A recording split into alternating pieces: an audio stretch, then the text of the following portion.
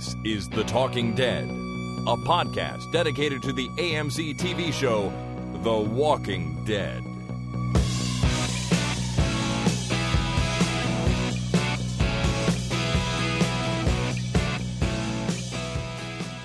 Hi, my name is Jason. And my name is Chris. And this is The Talking Dead, episode number 201, recorded Wednesday, February 18th, 2015. You really sold that 201. Well, it's 201. It's not just episode 200. It's 201. It's true. Sucky episode 200 is... Well, 200 is the 199th. Well, no, it's the 200th episode. Real number system. Anyway, whatever. 201 seems more real to me than 200 for some reason. It feels like we're starting over, and you may have noticed that 200 wasn't actually our last episode like we said it might be on Monday. Oh, yeah, right. We forgot to not do this ever again. Yeah, that's right. Here we are. We're doing it anyways. But out of habit more than anything. Yeah, that's right. This is what we do on Wednesday nights. Yeah. Thank you to everyone who sent us in a message or a call about our 200th episode. A number of people did that, and we really appreciate it. It's been fun. It's been a fun run, and we got lots more in us, so we're going to keep going here, starting with 201. It's like a fresh beginning. Fresh beginning. Yep, that's right, as opposed to a bitter end. That's true. All right, let's start. We're going to do this, and then you're going to tell me how awesome it is, okay? Okay. This comes from Emily in Minneapolis. You can't avoid it. What are we waiting for?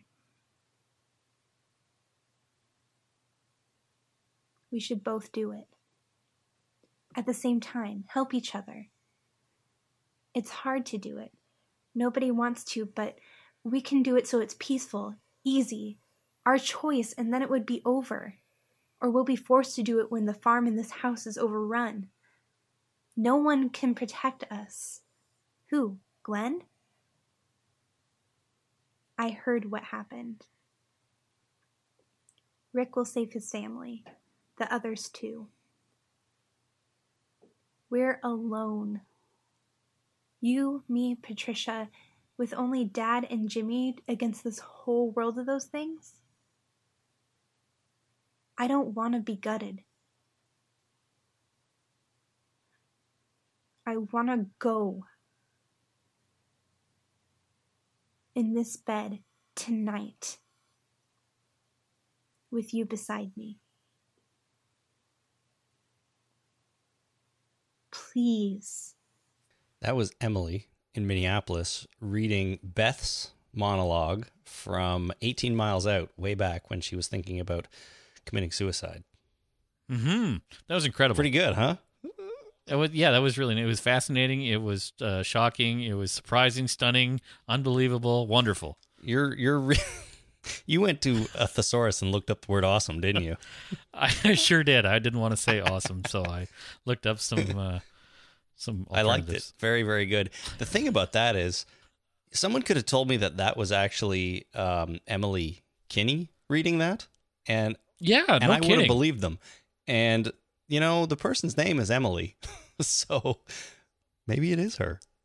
Well, that'd be awesome. That'd be pretty weird. I mean, she did a great job. She did a great job on the show. Sounded just like her. Sounded just like her. So if that was you, Emily Kinney, you sound just like yourself. But Emily in Minneapolis, fantastic work.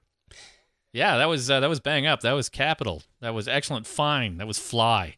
It was whiz bang. First rate. Very good. Very good. I'm even this thesaurus whiz open. Bang.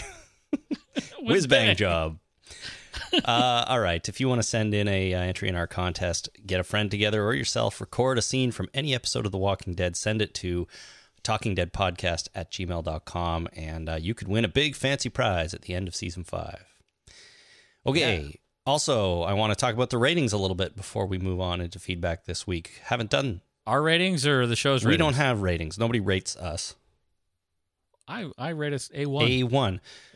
Actually, the only... How many more of those do you have? Aces, astounding, astonishing, cool, a doozy, fab, fantastic. Thank you. Jason's discovered the thesaurus, everybody. So I haven't talked about the ratings in the last 2 episodes yet, but I can tell you that season 5, episode 9, What Happened and What's Going On, had 15.64 million viewers in the 18 to 24 demographic. Jeez. Not bad, not bad. Now, episode 10 from Sunday night, significant decrease, 22% drop, which is one of the largest, if not the largest, drops in ratings from one episode to the next. They had 12.3 million, and that's actually kind of low lately for The Walking Dead, although it's still incredible by most TV show standards. So 20% is like, okay, you, your wife, me, my wife, and friend of the show, Dave, we all watch the show, and then Dave stops watching. That's right. That's incredible. Isn't that incredible? I mean, we don't want that to happen at all. No. No, that's nuts. But there is a reason. There is a reason. The Walking Dead had some stiff, unusual competition on Sunday night. Was it, what's that name of that show? Saturday Night Live. Oh. Saturday Night Live's 40th anniversary aired Sunday night. And that will do it. Yeah. I thought maybe Baywatch came back on the air. No, it's not Baywatch. It is not Baywatch. That might have done it as well, but definitely wasn't that this week. Man, if Hasselhoff came back to TV, that'd be it. All other shows would have to quit. They just have to say, forget it, we're done. The Hoff is on. The Hoff is back. We can't compete with that. But it wasn't that, so hopefully that doesn't happen. It was Saturday Night Live. I don't have the ratings for that, but they were pretty good. And I hear that show was pretty entertaining, too. So... Yeah, I'm sorry I missed it. I heard about it too, and I thought that would be an excellent thing to have watched. So as far as The Walking Dead goes, I expect it to rebound next week when it only has its regular competition, which isn't even football anymore because football's done for the year, right? Okay, just for the year, though. Yeah, I don't think forever. The Super Bowl was a couple of weeks ago, so... Right, okay. Well, you said football was done. I didn't know. I don't follow sports. Maybe they quit. That's it. We're done. Too many controversies in the NFL. We're just going to shut it all down.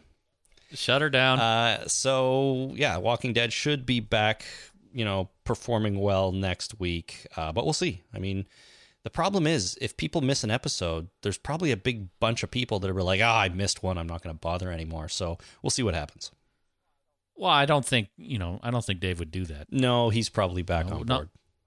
Not 1 in 5 people are going to go, whatever. I missed an episode. Screw it. I'm not going back. Yeah, maybe. Well, I hope not. We'll see.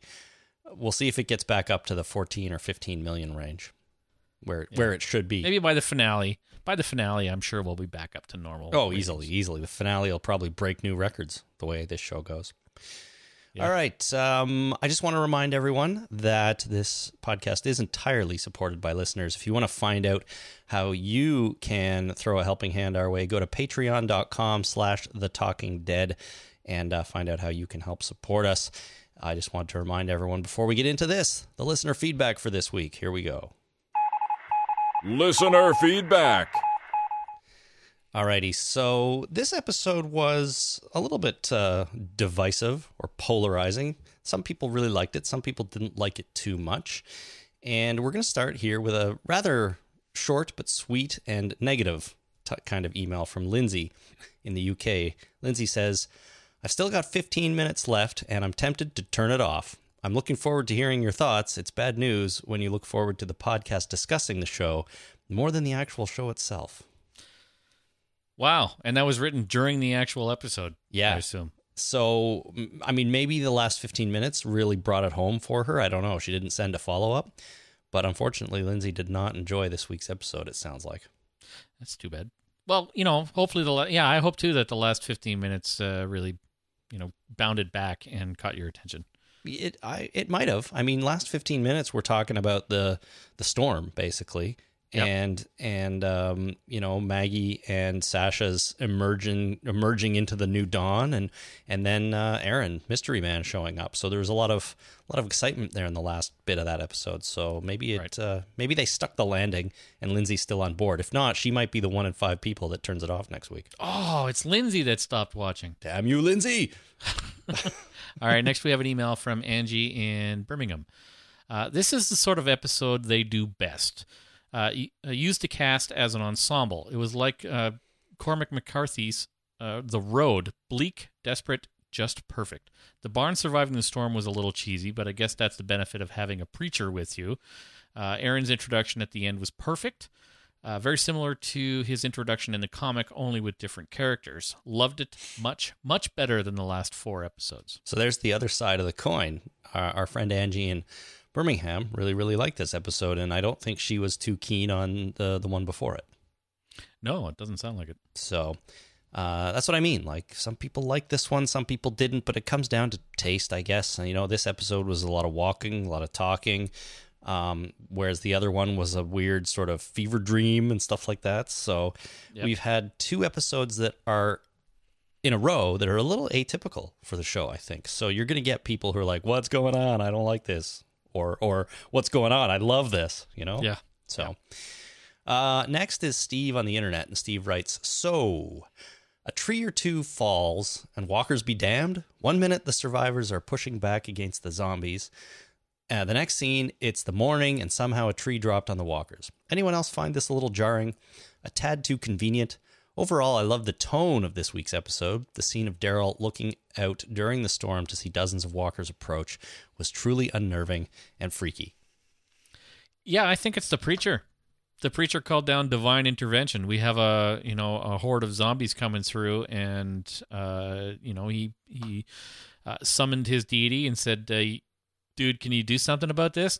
And dude's like, yeah, no problem, and just takes care of it. Sure. I'll just send a tornado down. It will conveniently destroy all the trees and the zombies. It'll hang a few up high in trees, and you guys will be just fine. Yeah, divine intervention is a very, very high cleric spell, by the way. I imagine it is. Very powerful. And you can only use it once in your life. Like, that's it. His divine intervention is done. He can never use that again. Is that a D&D thing? It is a D&D thing. And that's true. You can only use divine intervention one time. At the time that I was aware of that, the rules may have changed since then. They may not even have that spell anymore. But at the time, yeah, divine intervention. It was a very high-level spell. God comes down, you just go, dude, help out here. He's like, yeah, all right. But that's it. You're cut off after that. You're cut off. And I'll hit you in the microphone for that. Yeah, right in the mic. Well, that makes sense, though. I mean, if you're going to ask God for help, if you could do that like every time something went wrong, there's really no stakes anymore because, it's God. He can do anything. Yeah. He can get you out of any sticky situation. Yeah, that's true. And probably has a really good thesaurus. Probably does. And access to it. He probably has minions that, constantly research thesaurized words and feed it to him on a constant rate. Speaking of God, do you remember God appearing on The Simpsons? Yeah. Homer asked him, James Earl Jones, wasn't he? That I don't think is correct, but you may be right. I don't know. But Homer asks him, what's the meaning of life? And he says, you have to wait until you're dead. And Homer says, I can't wait that long. And God says, you can't wait 6 months. You can't wait 6 months? You know what I recently discovered about that scene?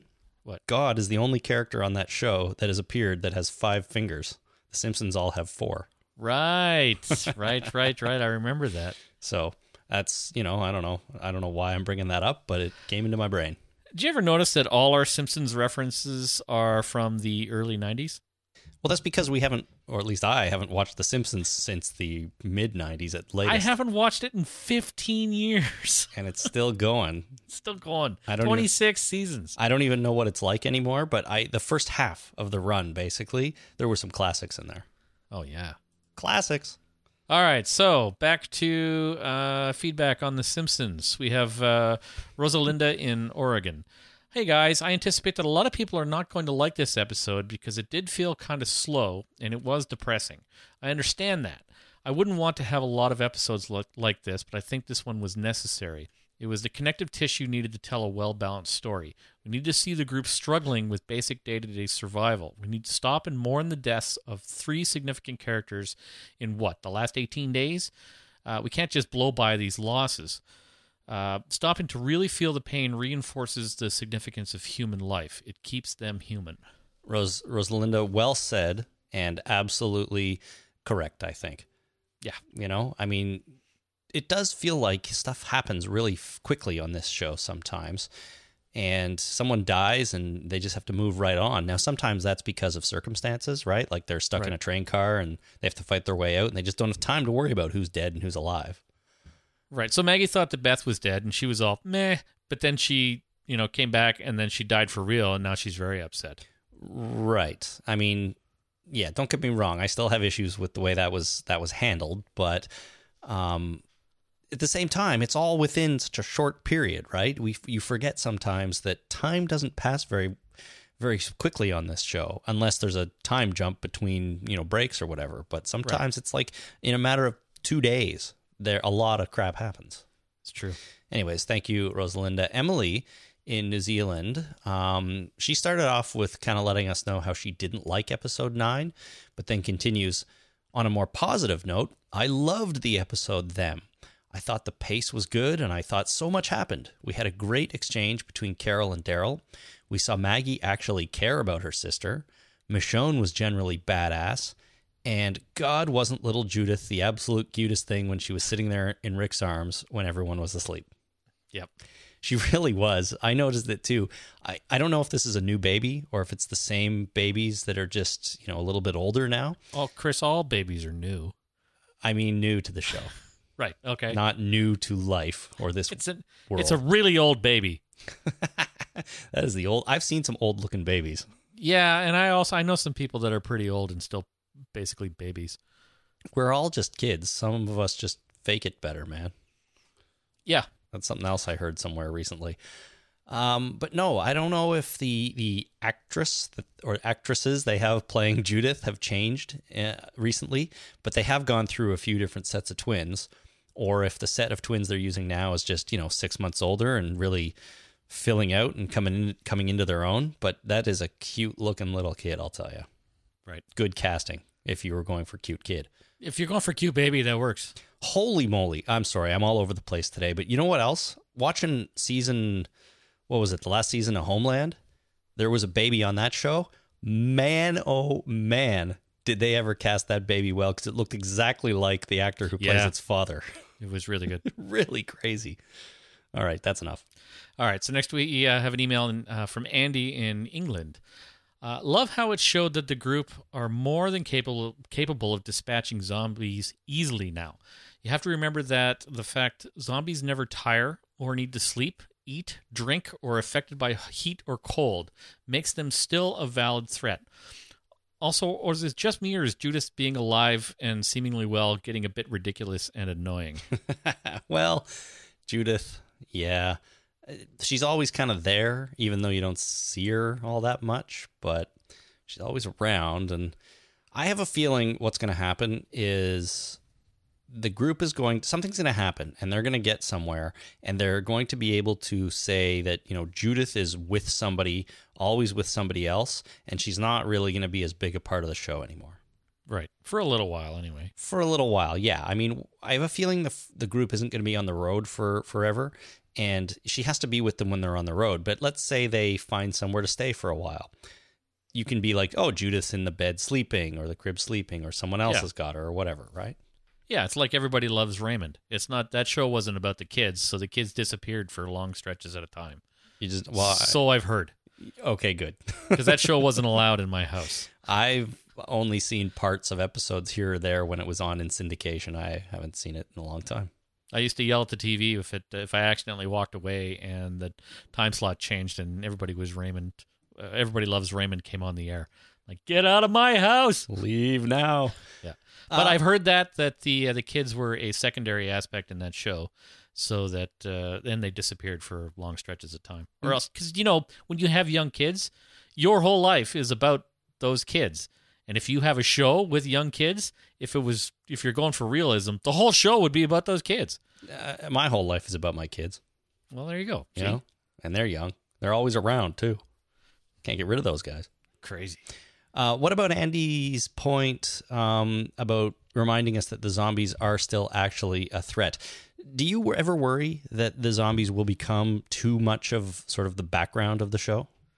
No, because they're always, it's the inevitable death of everybody that these zombies represent, right? It's the unyielding march of death that's coming for you. It's always coming for you. Sometimes you're getting away from it and everything's fine, but sometimes it's close and imminent, and sometimes it's close and you don't even know it. Mm-hmm. Right? So I think that the zombies will always be a threat, and they'll get somebody every now and again because everybody dies eventually. Yeah, I wouldn't want this. I wouldn't want them to have to not worry about the zombies ever. I mean, at its core, this is a zombie apocalypse show, and I know it's about the living and so on, but you don't want it to get too far away from its roots, if you know what I mean. Yeah, right? That's true. Zombies are there. They should be able to kill you whenever they want. All right, Kara on the internet writes, regarding Undead Grandma, she says, "Oh my God, you solved it. She went back to kill the Granny Walker because of Beth. Beth was kidnapped in a car. Maggie thought, I have to because I would have wanted someone to do that for Beth." Frankly, I can't believe we didn't put 2 and 2 together on Monday. But yes, yeah. Beth was taken in a car.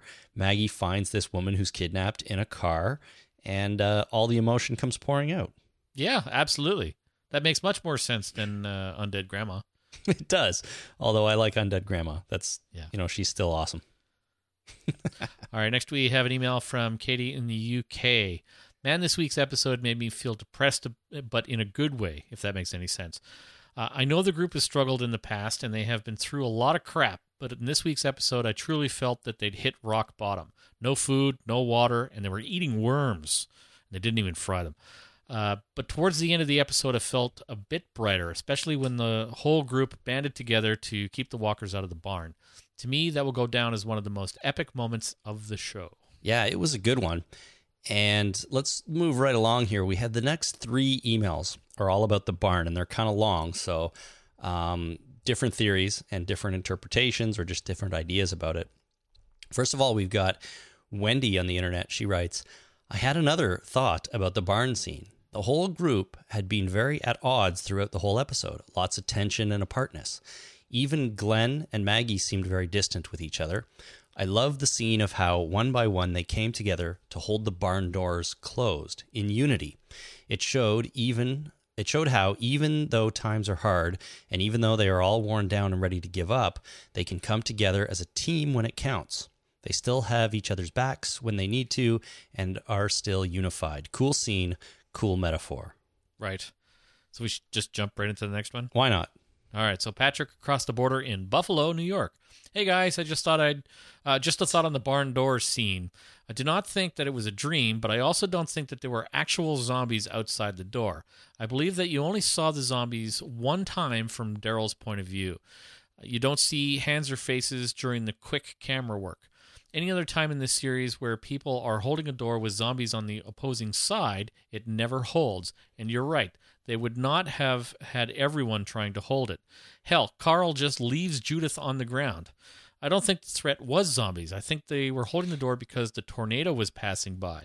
You're also right that the storm serves as a great metaphor for the undead storm that they are normally in. It's cool to me that they have better chances holding off a natural disaster than they do the Walking Dead. Really proves the power that these creatures can possess." Right. So that's a couple of good points there. I mean, it's a metaphor. It really happened, but it wasn't actually zombies. Now, regarding whether anyone else saw the zombies, I went and watched it a couple times, and it could easily be argued that the zombies are really only there from Daryl's point of view. Even when everyone else is crowding the door. There are quick scenes where you can see like hands outside the door and stuff like that. There's never a clear, straight shot between the doors where you see the zombies, other than the first one where Daryl sees them initially. So, right. I think maybe he gets up, looks out the door, sees like a tornado, maybe, spinning outside, and he's like, "Oh my God, I better shut these doors." And it's just kind of interpreted or in his mind as a big crowd of zombies. So, well, I think that would have worked better. I like that idea, that holding off the impending storm. I think that could have worked on a metaphorical level and a real level as well. Mm-hmm. But they chose to go a different way, which was confusing. It was, but like I said, I think they did a fine job, actually, other than the slight lack of realism. Jessica in Long Island writes, I think that while the Walker attack was a metaphor for the brutality of the world, it also stood for Maggie, Sasha's, and Daryl's grief. Daryl is the first to notice the Walkers and attempt to keep the door closed from their onslaught. Then Sasha and Maggie join him. However, it's only once the whole group comes together that they are able to hold off the attack. I read it as a metaphor for relying on others to help you through emotional as well as the physical trials of survival. I also think this is the reason why Maggie and Sasha leave the barn and watch the sunrise. The implication there seems to be that they have moved out of their emotionally dark spaces. Daryl's emotional state at the end of the episode, however, is a bit more ambiguous. Right? So I think Jessica, Patrick, and Wendy all have really good interpretations of the scene. And I kind of like it how, they left it open. They left it up to the viewer to sort of take what they want from it or get what they feel like they should out of it. And sometimes this show, when I think about it, doesn't really do that. You know what I mean? No. Well, maybe you could spell it out just a little bit more for me. I feel like The Walking Dead kind of puts everything out on a platter for you. It's like, here's what's going on. We're not going to really, leave too much for the viewer interpretation, Right. But in this case, they really did. So I like that. It's okay. And I'm glad that everyone can have kind of different feelings on it and take what they want. Right. So well done, Walking Dead, and the director, whoever directed this one, and the writer. Unfortunately, I don't know those names right now. Good work. I choose to believe it was M. Night Shyamalan. You're probably wrong. Probably wrong. All right, we have a call from Nora in Raleigh, North Carolina, on the religiosity of this episode. Yeah, that's right. Hi, I'm Nora from Raleigh, North Carolina, and I wanted to bring up the fact that you guys said that a metaphor or a dream sequence, but I was picking up a major religious tone in this episode. When the rain came, the pastor or the priest repented, and they had hit rock bottom. And a lot of times when religious people hit rock bottom in their life, God has a tendency to reach out to them to show them that it's okay. And I know the show has, had some religious hints here and there. And, I just wanted to point that out because a tornado saving them, that is a higher power.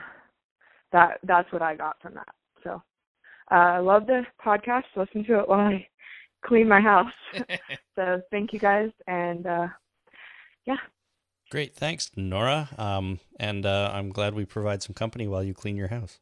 I wish somebody would listen to this podcast while they were cleaning my house. Your wife? No, she doesn't. Well, she wouldn't listen to the podcast. She doesn't listen to the podcast in general. There you go. Neither does mine. She got audiobooks. I got her on Audible now, so she listens to books. Okay, well that's good. You could listen to it while you clean your house. Screw that. I listen to books too. Why would I listen to this podcast? I barely listen while I'm talking. You're here all the time anyway. Thanks, Nora, for that call.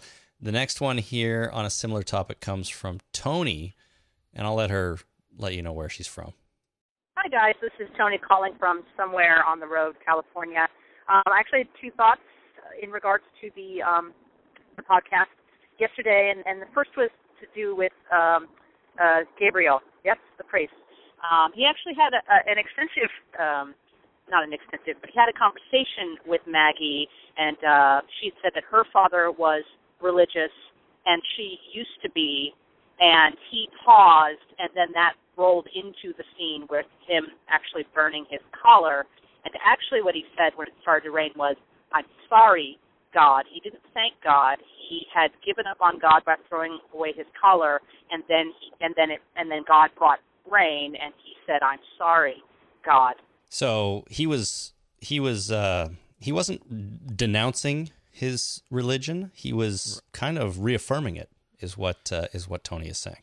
Right. So that kind of makes sense. He's got to step back from it for whatever, I guess he feels so guilty that he feels like he's got to step back from it, and he feels he's sorry for that. Yeah. I don't know. I mean, I'm not a religious person, so I don't have the same kind of thoughts on how you would take a step back, or what it would take to get someone to renounce their feelings or whatever. But kind of what it works for me. He decided to take that step, and he was burning his collar, and then the rain came, and to him that was a sign that I guess everything's going to be okay. Right. I suppose that's an overly simplified way of putting it, but I mean, that's kind of what I took from it. Right. And then he called down God's wrath to save them from the zombies. That's right. He came back to God and then asked for a tornado. Right. Okay. All right. Next, we have an email from Floyd in Lancaster, Ohio. I completely agree with your assessment of the episode having major religious overtones. I mean, they are not weary travelers making a leap of faith journey to the capital city, and they are not in some ways reborn in a lowly barn or manger. Finally, maybe I'm stretching here, but I think about the final scene where you read this. Luke 2, verses 9 and 10. Oh my goodness. Okay, here we go. And lo, the angel of the Lord came upon them, and the glory of the Lord shone round about them. And they were sore afraid. But the angel said unto them, Fear not, for behold, I bring you good tidings of great joy, which shall be to all people. Okay, yes. So you're I don't want to do this, but your reading of that email was not your best. I apologize for saying that. Yeah, that's okay. What I wanted to get across is Floyd was saying, are they not? He's comparing the group to religious stories, and he says, are they not weary travelers making a that makes much more leap sense. of faith journey, and are they not in some ways reborn in a lowly barn or a manger? So he's comparing them, and then obviously that passage from Luke at the end is sort of describing Aaron. Right. Aaron shows up, and they were afraid. The angel said unto them, Fear not, I bring you good tidings of great joy. He did even say, I have good news, and I'm a friend. That's true. And so it's appropriate. I think it works. Yep. How many words in the thesaurus can you find for appropriate? Appropriate? Well, I'll look it up, and you continue on with... All right. Well, Aaron in Syracuse, New York writes, I just wanted to share a thought that popped into my head while watching the scene where Gabe throws his clerical collar into the fire. There's no more appropriate time to re-examine your faith than when you're munching barbecued dog to keep from starving to death. That's probably true. Appropriate. Unless you're munching barbecued parishioner. Yeah, maybe. I don't know. So, I guess. A lot of people had problems with them eating the dogs. Really? Yeah, I mean, I think we have another email about it down the list here a little bit, but a few people wrote in and said, I can't believe they ate dogs. I would never do that. I'm like, but sure you would. I mean, if you're starving, you're not going to eat a person before you eat a dog, or, I mean... If I was starving, I'd eat a dog, I'd eat a cat, I'd eat a horse, I'd eat a raccoon, I would eat squirrels. Anything that came along. I mean, you're starving. I would eat worms. It's either die of starvation or eat a dog. You're going to eat the dog. Right. I don't know. You? Yeah. I'm sure you would. I bet I'd be tasty. A little bit of barbecue sauce? Barbecue sauce on anything is good, man. Cook you right up. All right, next we have Chris from the Curioso podcast. After Sasha cut Abraham at the bridge, he started drinking that pint bottle. Obviously, the alcohol in the system suppressed the infection. The whole episode, I screamed at the screen for him to pour some on his arm. Do you think that would help disinfect the wound location with a little alcohol? Not even a little bit. No, I don't think so either. And I don't know if this is a world or a North American-wide thing, but here where we are from, that kind of liquor bottle is called a Mickey. A Mickey. Yeah, a Mickey. No, I don't think that's localized to where we are. Is it not? It might be Canadian though. I'm not sure. Someone in the U.S. let us know if you call that size and shape of a liquor bottle a Mickey. You can get like a Mickey of vodka or a Mickey of rum. Well, we don't have pints up here, right? Well, we do have pints, but it's not a unit of measure that we use on a regular basis. We have liters. Yes, or half liter. Or a half liter. But we do use pints, like go for a pint of beer. I mean, come on. You don't walk into a pub and say, I'd like a half liter of beer, please. I would like one boot full of beer, please. Like that glass boot that they have in German restaurants? Yes. German bars? What's that boot called? I don't know. A boot. I don't speak German. In Europe, though, they fully are on board with the metric system, and they order things in half liter. You can order a half liter of beer where I've been in Europe. Anyways, I don't think sterilizing that wound with some booze would have done anything. No, because it's a viral infection, and I really don't think it would do anything. All right. Rebecca in Lancashire, a few months back you were discussing how you wouldn't sleep on the train tracks en route to terminus. What? Damn right. Yes, as it's just programmed into you. I cannot be the only one, here it is, that would not eat a dog regardless of how hungry I am. Don't get me wrong, those dogs would have done more damage to them, but really, eating Fido? Come on, people, there's limits. I'd take Daryl's worm, not a euphemism, any day over a dog. I'd take Daryl's worm, which is a euphemism, any day over eating a dog. No, I don't know. Well, yeah.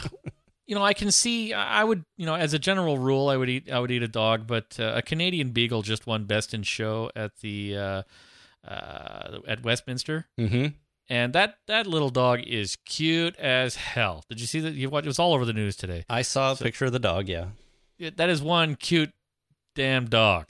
Sure, but and I don't know if I would come here. Poochie, poochie, poochie, poochie, and then barbecue it up. I'm telling you, I don't know if I could do that. In life or death, I'd eat the prize-winning dog. Would you? Yeah. If I was gonna die of starvation, I'd eat the dog. So you get a bandolier of Chihuahuas, totally, like the squirrels, and then you cook them up and have them, Chihuahua popcorn kind of thing, like. Yeah, that's all you get out of each one. A little popcorn ball of Chihuahua. Right.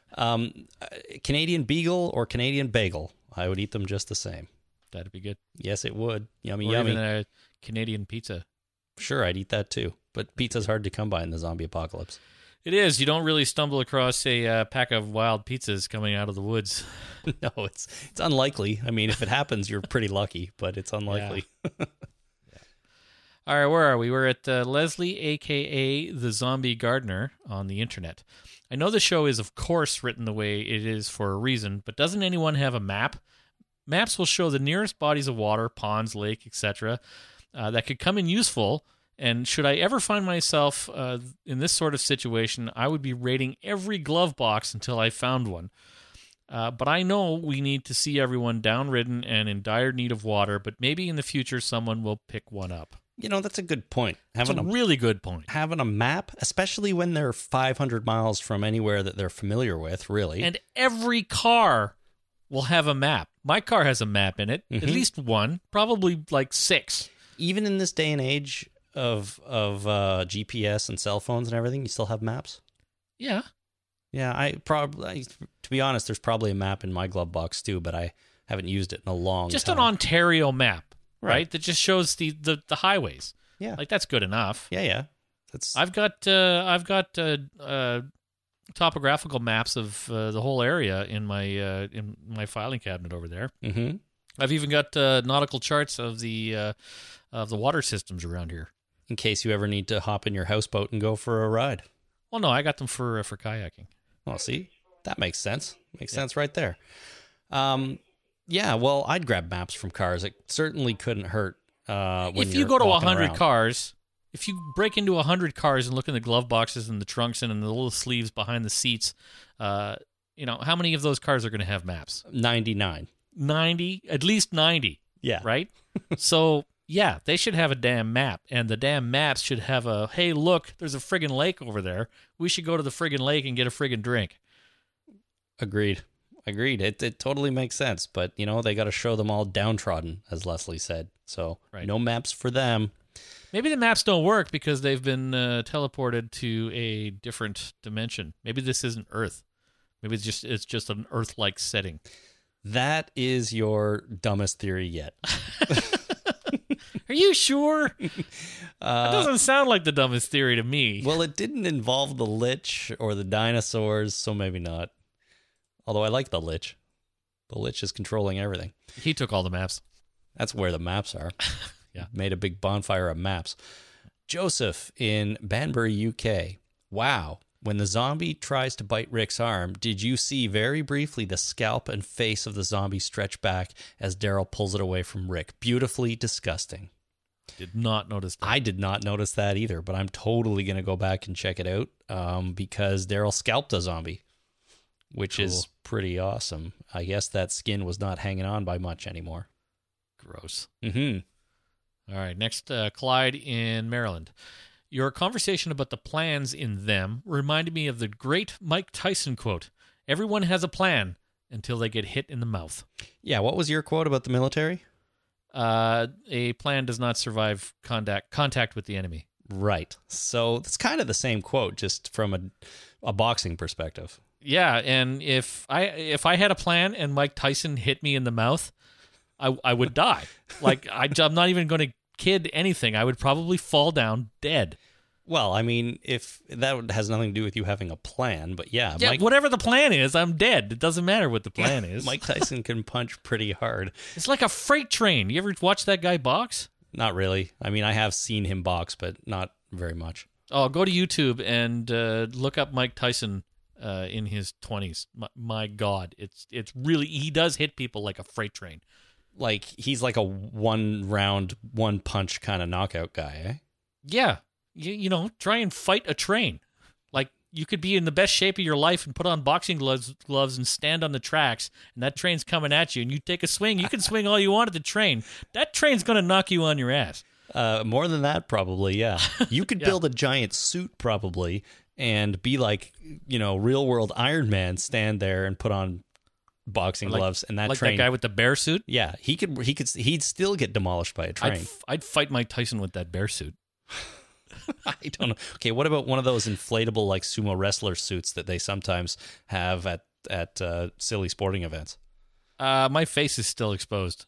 Yeah, I guess so. And he's got some reach too. He could probably just punch right through that thing, anyways. Yeah, yeah. I and even then, when Mike Tyson was actually fighting and stuff, I thought about it because when Mike Tyson fights, it doesn't matter who he's fighting. He makes like $50 million for getting into the ring, and the loser of the boxing match makes like $12 to $15 million. I'd still probably get in the ring. If somebody would pay me $15 million to get in front of Mike Tyson for the half a second it takes for him to hit me, I might do it. So $15 million to take one punch from Mike Tyson and go down. Right, because that's entirely what it would amount to. Because there's no way I'm getting back up before a count of 10. But if you're dead, what are you going to do with that $15 million? I would have to pray to God and think that Mike Tyson would pull his punch if he was looking at me on the other end of a ring. Like, there's no way he needs to put all his power into hitting me. So I would trust that he would pull his punch enough not to kill me.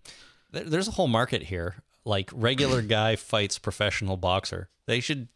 Someone should start this up. I mean, I don't think the matches would last very long, but I bet you people would watch. Didn't they do this on Jackass? I don't know. I never watched any of that. Why wouldn't they? Yeah, really? I guess so. I mean, they ride shopping carts down, streets at 800 miles an hour. Why not get in the ring with Mike Tyson? Right. I did see one time Johnny Knoxville get shot with a little, like a sandbag bullet, kind of. Right. I don't know what the use of that thing is. Maybe like a suppression type thing or something, but he got shot in the abdomen with it. That did not look fun. I read somewhere the other day that Johnny Knoxville is the result of, and I quote, significant inbreeding. God. Maybe. I don't know. Man, we are all over the place. Okay. Let's get back here to a call from Diana in Koreatown, Los Angeles, and she just kind of had a random thought about Glenn. So here we go. Hi, this is Diana from Koreatown, Los Angeles, California. And it just occurs to me, I'm mid-watching the episode on iTunes, which is normally how one of you watches it, but not last week or the week before or whatever it was. Anyway, I just wanted to say that it just occurs to me we don't know anything about Glenn's backstory. And it worries me that the minute we start learning Glenn's backstory is when we're going to lose Steven Yeun. And I don't want to lose Steven Yeun. But anyway, I love the podcast from the beginning and beyond. And thank you guys. Okay, bye, Jason and Chris. Bye. From the beginning and beyond. She loves the podcast. Thank you, Diana. What do we know about Glenn's backstory, Jason? Didn't he deliver pizzas? I believe we know that. I believe he delivered pizzas in Atlanta before this happened. Okay, good, because my fear was that I was confusing that with Fry on Futurama, because I think he delivered pizzas too. He did. He delivered pizzas. That is true. Pizza delivery boy. And that was his calling. That was his destiny, apparently. That was his his ideal job was delivery boy. Yes, I like Futurama. That's a good show. But back to Glenn. We know he delivered pizzas, but we don't know much. Is that in the TV show or in the comic? Well, I know it's in the comic, and I have a feeling it's in the TV show. I think they mentioned that at some point in the TV show, but it was a long time ago. He could be an undercover cop. I don't think so. I don't know. Well, that's why he's such a good undercover cop, because it's ridiculous. He's an American ninja. You'd never know it. I don't know if backstory, though, is what triggers a character's death. It's like brought to the forefront and given their hero moment is typically what brings on the death. Because we had Abraham's backstory, and he didn't die. Yeah, that's right. We've had more backstory for Abraham than we have had for Glenn, which is crazy because Abe's only been around for like a season. Right. He's not dead yet. Tyrese, well, we kind of got that all at once in that episode. Michonne, we got a lot of Michonne background. Yeah, we've got tons. We've even had flashbacks pre-apocalypse with Michonne, and she's still around. So I don't know if backstory is really what triggers it. Hero episode, maybe a little bit more. It certainly happened that way with Herschel. But yeah, I don't want to see Glenn die either. So, we know if we get an episode that's all about Glenn or all about his relationship with Maggie, which, this episode was significantly about Maggie, and that affects Glenn a little bit. So maybe one of them are on their way out. Let's hope not. Yeah. I don't know. Yeah, I've got a new fear of the show now. A new fear? New fear. As soon as we start getting a Glenn backstory-laden episode, I fear he'll die. Well, I hope not. Glenn is, he's one of my favorite characters. He's beloved. Except, you know what? I could say that about any of the main group. I don't like seeing people die. I don't want to see them die. But I know it would be silly if nobody ever died on this show because there are flesh-eating monsters running around all over the place. That's right. So, I don't want anybody to die, but I like it when they do. That's right. That's just the way it is with this show. There's really no way around it. Yeah. All right. I think this is the last one, and it's a bit long, but we'll see if we can get through it. I'm getting pretty tired of it's Ryan in Wilmington. What is that, Delaware? DE, Delaware. I'm not so good with the state abbreviations. I'm getting pretty tired of the detractors in the fan base continuing to rail on situations that we think aren't grounded in reality, or think it far-fetched for a group such as seasoned and grizzled survivors to ever let their guard down. It's one of the easiest cop-outs as a fan to sit in a warm house with plentiful food and drink, having lost no one, with no threats chasing you, to posit what acceptable or believable actions are in a different world. Some of the qualms I've had so far about the half season: how could Tyrese get taken down by a child? Why didn't the group barricade the door of the barn? How could Sasha do that to the group? Are so easy to make from an omnipotent couch potato angle. The reality is that none of us knows for certain what we would do, going days without water or sustenance, years without truly restful sleep, loved ones dying left and right, and struggling with whether the life you have left is even worth saving anymore. I think the show is getting into some very heavy topics and are trying to drive home what this new world is, not the one you know on the other side of the screen. We would all like to think that we'd act exactly as we plan out in our minds. The unfortunate truth is that we just have no clue. I'd love to think that I'd be surviving in that world, but honestly, I have my doubts. It'd be nice for the more jaded viewers to think about it through that lens. One thing I want to just correct there is that Ryan said some of the qualms I've heard so far, not had. I didn't want to attribute those to him necessarily. I see. Sorry, I apologize for correcting you constantly this episode. Hey, no, it's all good. Apparently I need a lot of editing today. It's okay.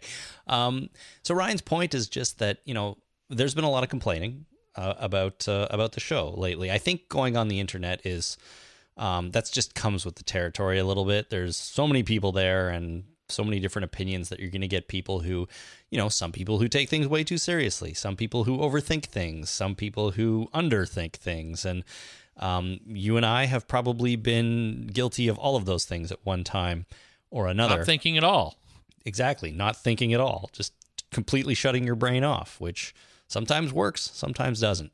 But I think Ryan makes a good point, and I sort of wanted to give him the last word here, is that sure, we love this show, sure, we take it super seriously and we analyze it to crap, but at the end of the day, it's just a show, and they're doing their best to give us the best show they can, and frankly, they do a pretty good job most of the time, I think, and it really has nothing to do with the way you would handle things in the real world, even though I have spent probably far too many hours in real life thinking about what I would do, where I would go, how I would handle the zombie apocalypse. Really? When it inevitably happens. Really? What's your plan? Well, I mean, I don't really have a firm plan. What I've come to realize is, I'm pretty sure I'm screwed. My main problem is I have 2 small kids that I need to protect. And I think protecting 2 small kids in that universe or that world would be damn near impossible. So you'd turn into a family annihilator? Take them all out, then take yourself out? Well, I can't bring myself to think things like that, but think about being on the road with children who are tired and hungry and grumpy and don't want to walk anymore, and it's just not a good situation. That's what I would be like. Well, I was talking about you. Yeah, grumpy, and I'm hungry. I'm tired. I want to sit down. Right. My thighs are rubbing together. They're all raw. I've walked too far. This 1.5 kilometers has just been unwieldy. I can't walk more than 1 kilometer without my thighs rubbing together. Oh, my God. I forgot to bring my sports lube with me, so my thighs are rubbing together and my nipples hurt. Man. I have no response to that. Well, they have, when you're runners, apparently your nipples get raw from the shirt rubbing against them. So they make Sports Glide, which you put on your skin in order so that to prevent chafing. How would you know? I watch TV. You definitely take the couch potato angle. Go watch Run, Fat Boy, Run again. They talk all about it. Really? That's a good movie. Yeah. I thought that movie was funny. It was a good movie, and that's where I learned about it. So I learned it from Simon Pegg. All right. Well, I just wasn't expecting you to bring up sports lube. I'm sorry. That is one of the more unusual things you've brought up on this show. No, it isn't. Oh, come on, sport. I think it might be. Anyways, now I just have this picture in my mind of you crouching on the side of the road, rubbing sports lube all over your inner thighs so you can keep going. Oh, God. Everyone look up a picture of Jason on the internet and think of that. Dare ya. Yeah, that's right. So anyways, I don't know. Thank you, Ryan, for that. Excellent points. And don't take things too seriously, folks. We're all here to have a good time. Right? Generally. Good time with our sports lube. Well, a good time running from the... So you never really told me what your plan is other than being annoyed at your kids for whining all the time. No, see, that's the problem. That's not how I would feel, but I feel that I can't really develop a good plan because my plan would have to revolve around keeping them safe. And sure, we could stay in our house, but that can only last for so long because you run out of food and everything and water and electricity and heat, and we live in stupid Canada where it's minus 1,000 today, and if this happened in the winter, we'd all die in 2 hours because it's so cold. Okay. Do you have a wagon? Yeah. Okay, problem solved. Take your kids, pile them in the wagon with a bunch of crap. Pull the wagon. Yeah, do you have a sled? Couple. There you go. That's how you get around in the winter. That's how people, pack stuff and go into the woods all the time. They put it on sleds. So put your kids on the sled, put a bunch of crap on another sled, and go walking. Yeah, but these are not sustainable plans. You can only walk for so long. You can only pull stuff on a sled for so long. And, the problem is finding some way to survive long term. And as an individual, or maybe a pair of adults, maybe, but I'm sorry. When you have kids that are teenagers, well, younger than teenagers, I think you're shit out of luck. All right. I think that's it. Plan to go find a weapon and plan to become a family annihilator. Yeah, maybe that's what I'll do. That's depressing. All right. With that, on that note, we're going to end this podcast. Thank you so much for tuning in, everybody, and thanks for writing and calling in. I guess that's it. We'll be back on Monday when we are discussing the next episode, recapping it. In the meantime, if you want to get in touch with us, give us a call on the toll-free line, 1-844-483-9662. You can let us know what you think by calling that number. Program it into your phone, and that way you'll always have it handy. You can just dial us right up. Every day. Yeah, well, maybe not every day, but, every time you have something intelligent and witty to say, which for some people, that's a lot. Yeah. And some people, that's like none at all. Yeah. Find us on Twitter at Talking Dead, or on Facebook at facebook.com/TheTalkingDead, and send emails to talkingdeadpodcast@gmail.com. Thanks to everyone for visiting us on Patreon, patreon.com/TheTalkingDead. Visit that link to find out how you can help support the show. And, of course, use our Amazon link when you do all your shopping at Amazon. Visit talkingdeadpodcast.com/Amazon. And then click on the country of your choice for whichever store makes the most sense for you. There's a few options there. All right. Until next time, everybody, my name is Chris. My name is Jason. Thanks for listening. Bye.